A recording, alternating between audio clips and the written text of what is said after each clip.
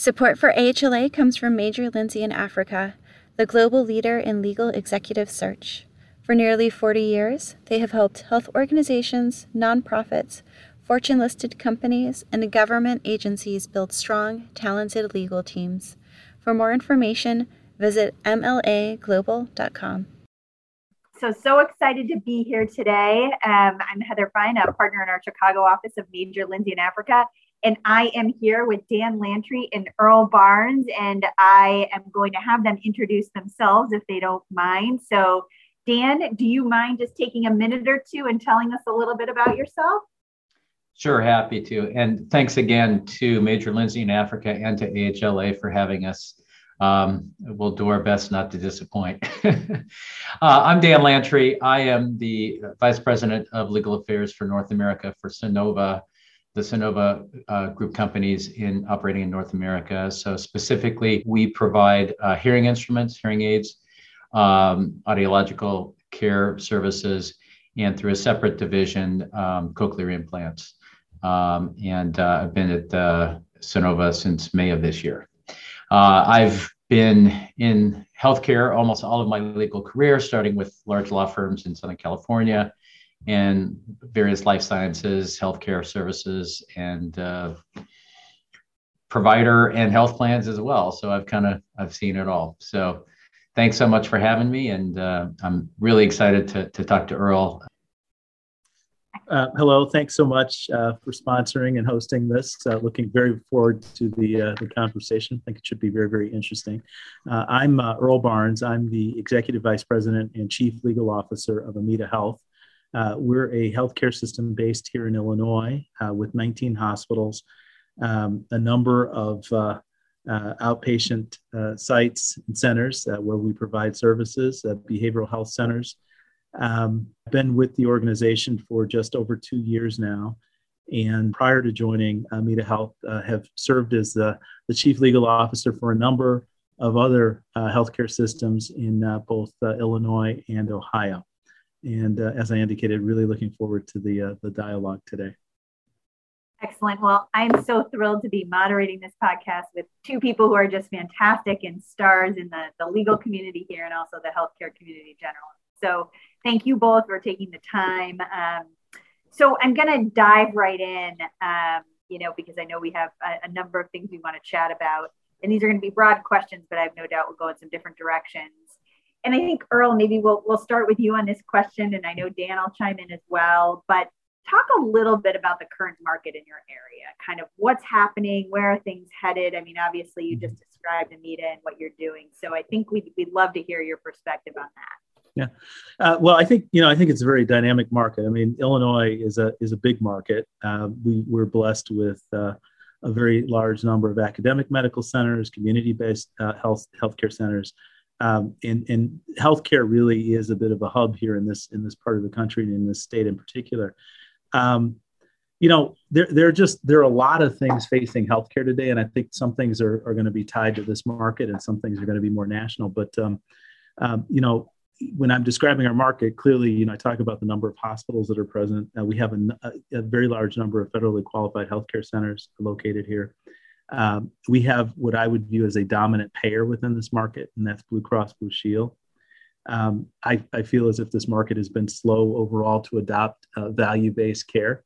So I think that'll become part of our discussion as we move forward. We have a large number of private equity entrants that have joined us over the years, mainly on the physician side of the house, but also on the technology side of the house. And so, for people that are at not-for-profit healthcare systems like me, those are opportunities for collaboration and partnership. And, I think the only other component I'll mention right now in the market that's something that is going to need to be dealt with as time goes on is the medical malpractice environment. And, we here in Illinois really don't enjoy any type of liability caps for medical malpractice lawsuits. And so, I think that if you were to talk to many of my colleagues and competitors in this market, they would say that is starting to have a very real impact on dollars available to provide services within this market. Good, good. All right, Dan, what about you? You'll probably tag on to that a little bit, but also, you're in a little bit of a different, at least now, type of environment. So curious your thoughts on this question. Thanks. Yeah, I think Earl named a number of things from a provider side that are absolutely compelling. From more of the manufacturer life sciences perspective, and I think we're going to get into this a little bit more. I think there's just a general consumerization of healthcare that is driving a lot of what we're seeing here, both in terms of the development of new technologies, who is actually providing the good or the service. Earl mentioned value-based reimbursement. That's a huge driver in both the federal programs, state programs, and private pay. Third-party payers, and we're going to continue to see that even adoption by those who have been perhaps slower or more reluctant to adopt value-based reimbursement.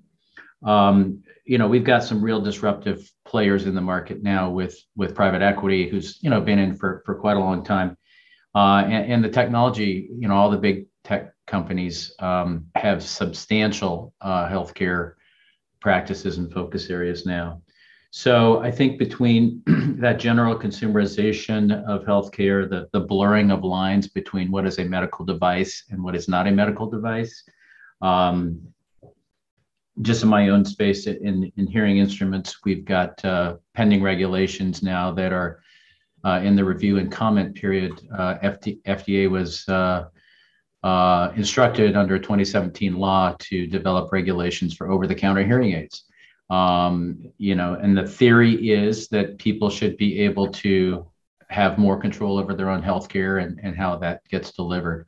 And that whole concept really underpins the 21st Century Cures Act, which made some pretty significant changes in terms of how patient information is shared, obligations by providers not to block information with patients or their designees, which creates issues, I think, under HIPAA. And so there's just a lot going on in this space, which makes it dynamic, interesting, and obviously extremely competitive for the players in this space. Good. Okay, so you both touched on this. Well, I have two questions, but this consumerization, the commercialization of healthcare, right?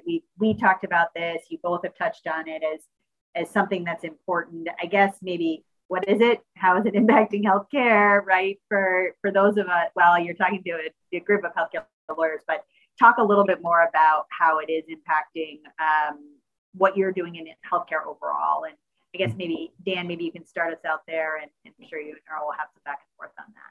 Sure, I'll try to round out my thoughts a little bit more on that.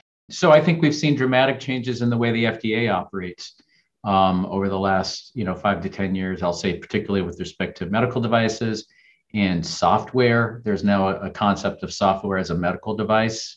FDA, I think, really struggled with how to deal with software in years past, and there's been quite an accelerated focus on that.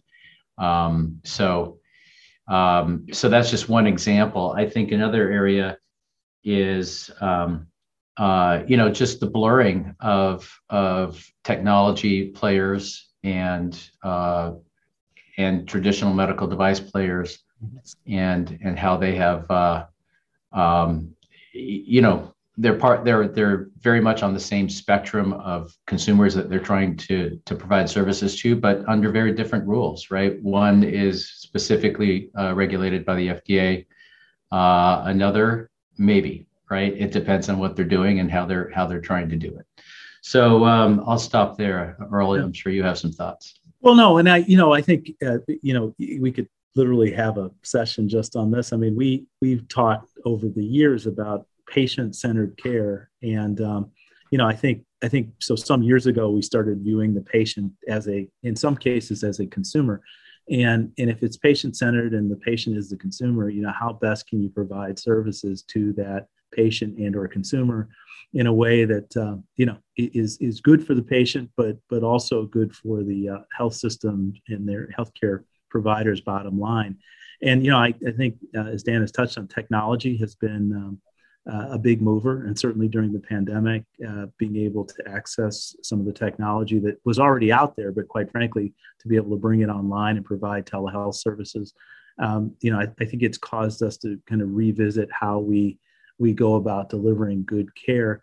I think using some of the other electronic media that are available to put in homes to measure blood pressure and other more basic functions, I think has been helpful in order for healthcare systems to monitor how you're doing real time versus seeing you once a month or every 2 months, or if you're lucky in some cases, once a year. I know my doctor loves to get after me. He'd love to see me more than once a year, but he gets to see me once a year. Thankfully, I'm healthy. But it's, I just think that it's a thought, it's a mindset that has gone into much of what we're doing these days in the marketplace is what's good for the consumer. I don't know that we've lived to our promise just yet on that. And I think that's something that continues to be deserving of discussion, because I think with all those market entrants that we just talked about, everybody has a what they view as a better model for how to provide this care. And I think right now, if you were to ask me where we're at, we're probably in the middle in terms of our overall involvement into having something that's truly a model and a system for patient-centric or consumer-centric care. Just because, again, I don't think we figured it out yet. I think that we still, we say that our EMRs or EHRs are all interoperable and you can share data across all of them. And the answer to that is that's not really true, and you can't. And so, we need to continue to work to get there. I think just in the interest of competition, many systems are working to build out their own product and their own service lines, but those don't necessarily work when you go to the competitor for a service. And so we have to continue to think about, if we're truly going to be patient-centric and consumer-centric, we're going to have to think about, making that better and being able to provide more of that real-time data to whatever caregiver you might present at as a patient. Earl, I'd love to pick up on that because, one of my concerns in this whole area with respect to the 21st Century Cures Act, you mentioned EHRs. I mean, that was really the basis for the information blocking rule because, the companies weren't playing very nicely with each other and really not living up to the promise of the $20 billion that was spent. I do have real concerns about consumers really not understanding all the power and control that they have over their own information, their own records, and their own decision making. So whether it be clicking the I accept button when they upload a health app and basically agreeing that developer, that health app is going to have unfettered access to their health information without it being protected by HIPAA, I doubt people understand that. In terms of the notion that people are going to be somehow better equipped to make decisions about what hearing aids they get without, having the advice of an audiologist, for example, maybe. I just don't know. I think that there's a lot of areas where consumers, unfortunately, and patients can get shortchanged, get manipulated, simply because of lack of access or lack of awareness of all the different variables that really need to be taken into account when they're making these kinds of decisions. So, it's interesting because, we all have a tendency to see things through obviously our own lens. And, for me, protecting my health information and data is critically important. And I don't want it floating around, and I really do care. If you were to ask my 20-year-old son about that, or my 17-year-old daughter, they would likely have a different view. And so it's interesting as we continue to talk about what the future will hold and the model that we're going to build. I wonder whether those same protections that, Dan, you and I are kind of pushing and need and feeling like we have to have in place, and whether folks are even going to care about that as time goes on. And so I don't know the answer, but I do know that whatever information is available it needs to be accurate. There needs to be a means for analyzing the information. I really don't feel like sometimes providing people with their test data, a layperson has no idea how to read that information, and just saying, well, I provided it to them really isn't enough. And so, we've got to continue to think about, if I'm giving somebody data or a set of data, I'm giving them things that they can transport, that's portable. Who's going to be reading that? Who's going to be helping them understand it? Who's going to be providing the type of, foundational information that they need in order to make the next good decision about their healthcare? And I'm still waiting for that model. And I mean, I obviously participate in the system that's working to try and improve that overall, but it just seems to be moving at a really glacial pace, quite frankly. Yeah, it would be great if there was some sort of third-party honest broker, right? That we could all agree, like, okay, this is the storehouse of all the accurate information that's out there. A third party who's completely disinterested in your dollars, et cetera. But I don't think any of us have that silver bullet. Not yet. But I'm still going to hold out hope, being the optimist that I am. I do have to say, it's a couple months ago, everything's fine, I had some tests, and I literally got an email with the test results. They were and I was like, I have no idea what this is. And of course you're like, wait a minute, is something wrong? Like, how do I know if this is right? And I actually, then when I finally saw the doctor in person, I said, I'm so sorry. I said, well, please don't send me test results without helping me understand, because it's a little, and maybe that's just me being naive and not knowing how to read things. But I'm like, I don't think they really expect me to read these and understand them, And she's like, I'm so sorry, but that's just how the system works. They send out the test results. I'm like, I know, but like, that's scary, So anyway, and these were minor, right? I can't imagine when it's much, much larger. So anyway, well, again, we could talk about this. That is for sure, for a long, long period of time. Let's shift a little bit. And Earl, I think maybe starting with you on this, because you've had some experience with it. You served as GC of a number of large health systems, and there's certainly been some changes. And I guess kind of wondering why are these changes? Are we going to continue to see this consolidation? What do we see in the future as it relates to the healthcare consolidation, if that's the right way to refer to it? No, well, thank you. And, it's interesting because we were talking about so many other things. We really didn't talk as much about, kind of the trend of that we're seeing around the country of places continuing to try and get bigger and bigger and bigger.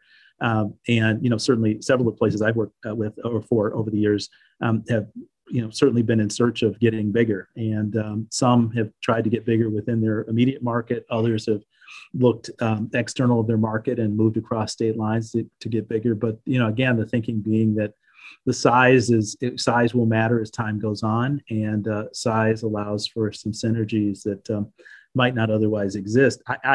I'm still waiting for someone to prove that out. And so I'm sure, there's going to continue to be that analysis. I also think that, in the case, for instance, of my company, you're seeing some places that have decided, hey, we thought that maybe size was the way to go, and we wanted to get, have a position in the market and be able to function as a unified healthcare system. But I think that, there was an announcement not too long ago that Amita Health was going to dissolve as a management entity. And so, what will remain in this market is the Ascension facilities and under Ascension Chicago, and the Advent facilities under Advent Health Chicago. And so, again, same type of overall footprint if you count the overall number, but now, operating in very distinct ways with new management.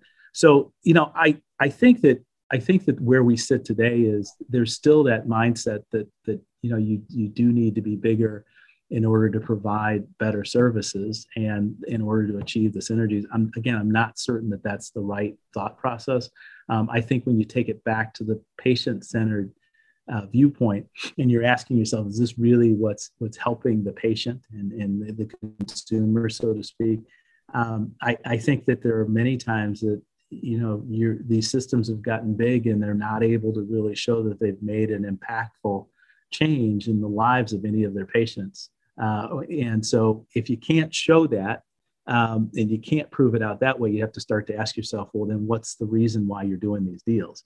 And I always say the reason that you do the deals can't be just to say that you're big or just to benefit, your executives that work within the company. It really does have to be for the benefit of the community and the patients that you're serving. But I do think as time goes on, we're going to continue to see some of this movement, because I think people want to prove that they want to be able to prove that this model works of getting bigger, and having these very vast systems that can gather a ton of data, measure that data, and come up with modified treatment protocols. And at the end of the day, I think the thinking really is we can help the patient, but I think the verdict's still out on whether that's true or not. So I'm saying that for now, you'll see that continued growth. You'll see that every now and then some of the big affiliations that have taken place.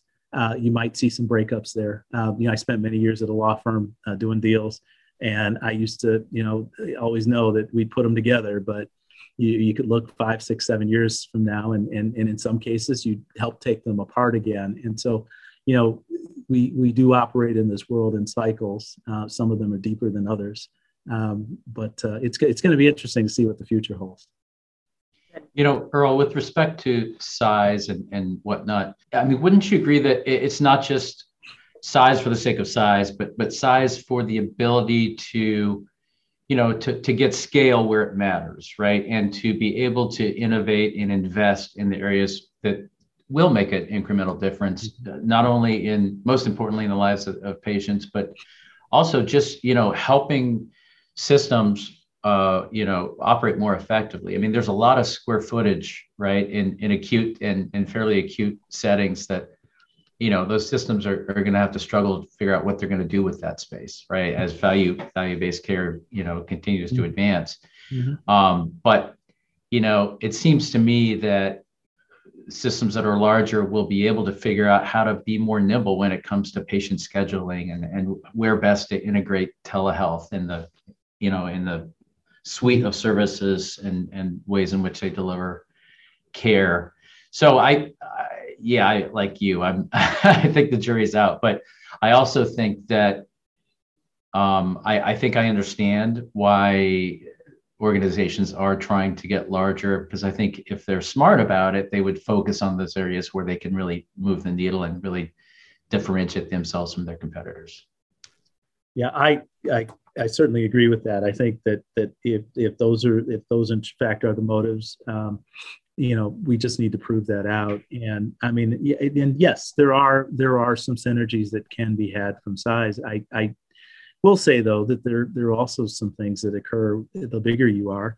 The less likely you are to be as in tune with your particular community and or marketplace, and you have a tendency then to just decide that one size, quite frankly, fits all across the country. And I think that medicine is a little more precise than that, and so I think that can lead you astray at times in terms of what you're actually providing to the end consumer.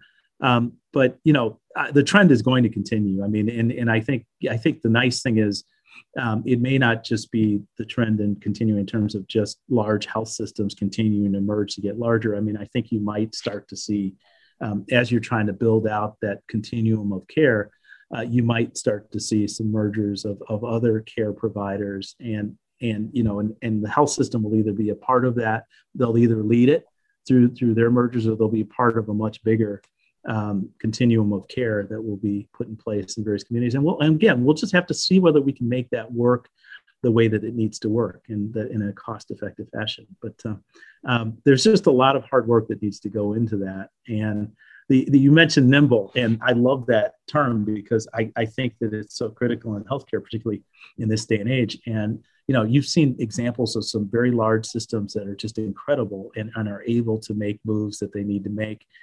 Many took great advantage of the pandemic. Quite frankly, they were there to care for their patients in a way that they needed to be cared for, but they were also there in a way that they were able to make some of the market moves that they needed to make to get even larger, because they were able to take advantage of the fact that, quite frankly, some of the smaller systems realized that they couldn't suddenly get some of the PPE that they needed for their folks, and they didn't have enough cash in the bank, so to speak, to withstand some of the downturn.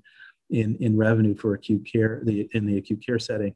And so, they were then you have these smaller systems that are suddenly looking for a larger parent that has a greater financial wherewithal to support. And so, again, great examples of some larger systems really having their act together, being able to take advantage of the scenario that was presented to them, and quite frankly, doing it in a way that we all hope in the long run should benefit the patient. All right, so we can't have this conversation with, of course, not talking about the pandemic, right? So one that we are clearly not quite out of yet, and who knows if we will be. And I guess my question around this is, what is the pandemic recovery, but I don't know exactly what we call it, that look like for healthcare? And then I guess also, just is remote work here to stay? I mean, I guess I'm looking for the impact on the pandemic on healthcare, which is such a broad question. Another thing we could talk about for the rest of the afternoon, but high level, and Dan, I guess maybe we can kind of start with you on what you're seeing and what's going on in your organization and otherwise. Sure. Well, yes, I think we've seen a paradigm shift, and I think we're never going back. That's my take. So just, speaking for our company and my team, our plan at least is to come back into the office on a regular basis in January, using a hybrid model, a permanent hybrid, based on basically 2 days in the office and 3 days out. And I think we've taken a really thoughtful approach to it. Each of the team leaders was asked to get together with their teams and really structure what our model will be going forward, and then making sure that it works for our customers, right? Our internal customers, external customers, whatever or part of the organization you have to be in, and also for the members of the team. So my team got together, I don't know, a couple of weeks ago, and we mapped out what we want to do, and we're going to, as a general rule, be in the office 2 days a week. We all agreed that we wanted to be in the office together on Wednesday for our staff meeting. I have another SLT staff meeting that I'm going to be in for on Mondays. So those are my 2 days. And we talked about, well, what about, any of the folks on my team have younger families and whatnot. What about leaving early or coming in late to pick up or drop off kids or whatever? Absolutely, right? You can work just as effectively at home, after that, before that, whatever. So 8 to 5, 9 to 5, whatever that used to look like, if people choose to do that and if it works well for their schedules, that's fantastic. But I really think that we're going to have to be just recognizing that work can be done anywhere, effectively anywhere. We hire good people who are, self-directed and smart and capable. We should let them do their work wherever works best for them. And, I've always thought it was crazy to spend an hour plus on the freeway at night, going home, when if I left, an hour earlier, I could be home in 25 minutes. Right. And so those are the types of things we've just got to rethink what we do and why we do it. And so, yes, we will continue to be customer centric and focused on efficiency and making sure that we are as productive as ever, if not more, but also making sure we're together so we get to see each other and have that water cooler time, right? The opportunity to get together face to face in the office setting. I think that's really important. Our team thinks that's really, really important. And I think most people, given their druthers of, coming in at all or not, would choose, at least a little bit of human contact throughout the week. So I'll stop there. The hybrid model, I agree, I think is likely here to stay. I will admit it took me a little while to be accepting of that. I'm still, I guess, a little old school in terms of wanting people in the office every day and getting a chance to see everyone. And I think also, particularly with the business that we're in, I mean, at the end of the day, we're providing healthcare and it is a personalized service. And so it looks a little strange in our company, for instance, to have administrators at home. And to have the clinicians and everyone else at their facilities every day. So, we're going to go with the hybrid. I think that in the end, that's the right way to go. I think it's a great satisfier for our employees. We are still struggling, I think, to figure out how to deal with the whole productivity issue.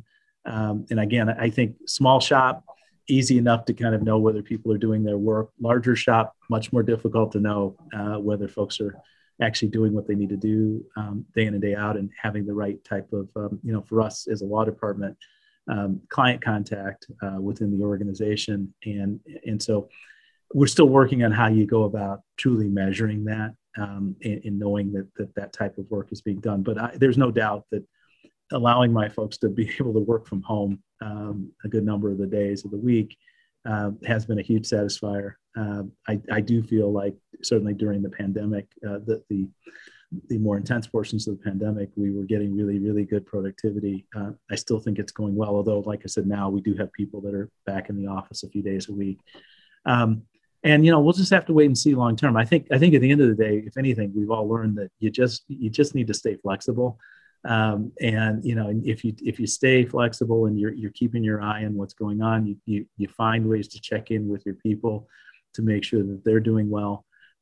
You find ways to check in with your clients to make sure that they're getting what they need. You can make this work. So far, so good. So I can't help but be a little bit selfish here and maybe talk about kind of how the hybrid model affects talent as well. And I don't know if either one of you have seen this, but certainly, at Major Lindsey in Africa, we have had a lot of conversations around hybrid work, whether clients are offering that, what that looks like. And people have really changed their notion of what, to both of your points, sort of what they're comfortable doing or not doing. Or Dan, you made the great point of an hour on the highway. Like you can be, how do you spend your time? And I also think, the pandemic, we lost time. And so everybody's time is really valuable now, right? And we want to figure out how to use it in the best way. And it's been a really interesting conversation because 18 months ago, we never would have been having these kinds of conversations, right? And it's just amazing to me how much it's changed in all areas. And then Earl, to your point also, though, too, we have a lot of clients who say, well, a large part of our workforce doesn't have a choice and has to be here. So how do we manage that along with those that are able to work from home? So it's been interesting for sure. I guess this sort of maybe a last kind of topic here. It's very broad. I think we've all talked about different ways you both have talked about, how we're delivering healthcare, the model, how it's changed. I mean, are there sort of any big takeaways, any big trends that you would say are coming out of this, things that people should be thinking about? I mean, and maybe we've touched on all of them. I don't know. It just seems like we're shifting a little bit, right? But we're not quite where we need to be. And it also seems like it's maybe not all perfect yet, right? To say the least. Healthcare is such a big, gnarly beast, right? And it's got so many facets. The financing of it is completely bizarre, right? And if you set up a business, you'd never in your wildest dreams come up, organize it the way healthcare is organized in terms of how it's financed and paid for. And people don't even know the cost of the things that they're buying, right? So I do think there will be, a continued focus on innovation and disruption where things can be disrupted. It's not for lack of trying. I think a lot of maybe unconventional players have thrown their hat into the ring. I think there was the effort, a while back with some pretty big names that said they were going to come in and solve healthcare, and they threw up their hands after a couple of months. So I don't know where it's all going to go, but I do think there will be a continued focus on value-based reimbursement, on finding the right tool to deliver patient care. Earl mentioned earlier remote patient monitoring. I think there's a lot that's going to happen on there in terms of how that gets paid for, what the value of that is. I think CMS is really going to struggle with that. I think private, third-party payers are going to struggle with that as well. And I think there's definitely a risk of abuse, right? How do you appropriately pay the monitor of those activities for the value of whatever they're bringing to the table? So financing, delivery of care, obviously I mentioned earlier, in life sciences, there's a lot going on in terms of, the FDA and regulation, information sharing. There will be pockets of innovation, some more than some faster than others, but there's a lot that's broken and there's a lot that can be, improved upon. So I have no idea. I mean, I'm going to sit back and watch it. Well, not just sit back. I'll be part of the part of the mess, but I'm very curious to see how things go over the next, even 5 years. Yeah, well, and let's face it, that's part of the excitement in terms of doing what we do. We don't completely know where we're going to end up.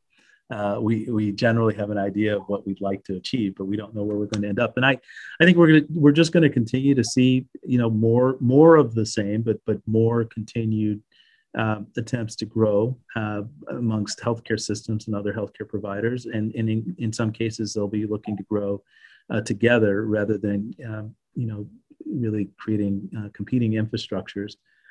I do think we're going to see more focus on the what I call the health of the community, or overall health of the community. And I think you're going to see some of that. I think you're going to see focus on, this whole concept of social determinants of health. Because I think it's very, very difficult to solve one issue without, quite frankly, dealing with a myriad of issues. And I think people have realized that. And so I think that's going to be part of the dialogue and part of the discussion as we go forward. We talked about technology, and I think, yes, we're going to continue to see technology be a big, big part of the delivery of healthcare. And, I think the other piece is really, as we're able to gather more data, and as honestly, quite frankly, as more people seem to be moving towards one particular vendor for EMRs, I think it's going to be, the data piece is going to be critical. And I think that you're going to see a big push to be able to analyze that data in ways that again, will hopefully tie back to improving the overall health community of the overall health of your communities. So that's really it. But there's a lot in there, and there's a lot of work that needs to be done. And there's really no one entity or individual. We talked about that honest broker earlier, that's helping shape all of this. I know the government has inserted itself, and we've got a number of transformation projects that are out there. And I think they're a big player in helping shape. But there are also a lot of private companies that are out there that are very well capitalized, that are having a big say in what goes on. And then we also talked about the large number of not-for-profit healthcare systems that sit out there that have their own model that they're pursuing. So there's just going to be a lot of we'll just say this, there'll be a lot of activity. My hope is that it truly is forward movement, but there will be a lot of activity over the next 5 years. I suspect it won't be linear, though. I think there's going to be some advances, and there's going to be some uh-ohs along the way. Yes. Yeah. Does this also mean a lot more need for lawyers? Like when you kept talking about the privacy piece, I just kept thinking to myself, wow, like that's such a huge component. And does that mean that legal departments are going to get larger because there's going to be these bigger needs as you bring in more technology? I mean, I don't know. I really don't know because I'm not the expert in the field, but. Right. Yeah, it's going to be interesting to see how that plays out. I just think, again, it's just like with any other workforce, right? You just have to remain flexible in terms of what is needed and what's not needed. I mean, we might solve the whole privacy thing fairly quickly, and then you might not need as much on that front. But with all the other emerging technologies that are out there, we may need more people that understand that technology and are able to work within the various systems to help make sure that it gets applied appropriately. So I wish I had that crystal ball, because it would have, I wish I had it 20 years ago. It would have helped me tremendously, but we'll just see where it goes. I mean, some of the fun of it is not really knowing exactly where you're going to end up. Well, and Earl, I guess I'll say, I don't know, I've been thinking about the blurring of, tech and consumer and traditional healthcare companies. And I was thinking about, us as healthcare lawyers, like, there's a lot of non-traditional healthcare lawyers out there now too, who are with relatively newer entrants into the healthcare space. So just curious what a healthcare lawyer will even be in 5 or 10 years. That's right. Well, we better figure that out because we're going to practice it. So we don't want to have them get ahead of us, right? I have no doubt that you two will always be at the forefront. So, listen, this has been so fantastic. I am just super grateful again to Dan and Earl for doing this. So thank you so much. You two are just fantastic general counsels here in Chicago, and so thrilled that we had the chance to talk with you. So thank you. This has been great. Really appreciate the time. Thank you, Heather. Thank you. Thanks, Earl.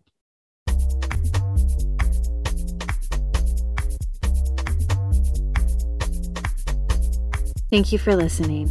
If you enjoyed this episode, be sure to subscribe to AHLA Speaking of Health Law wherever you get your podcasts.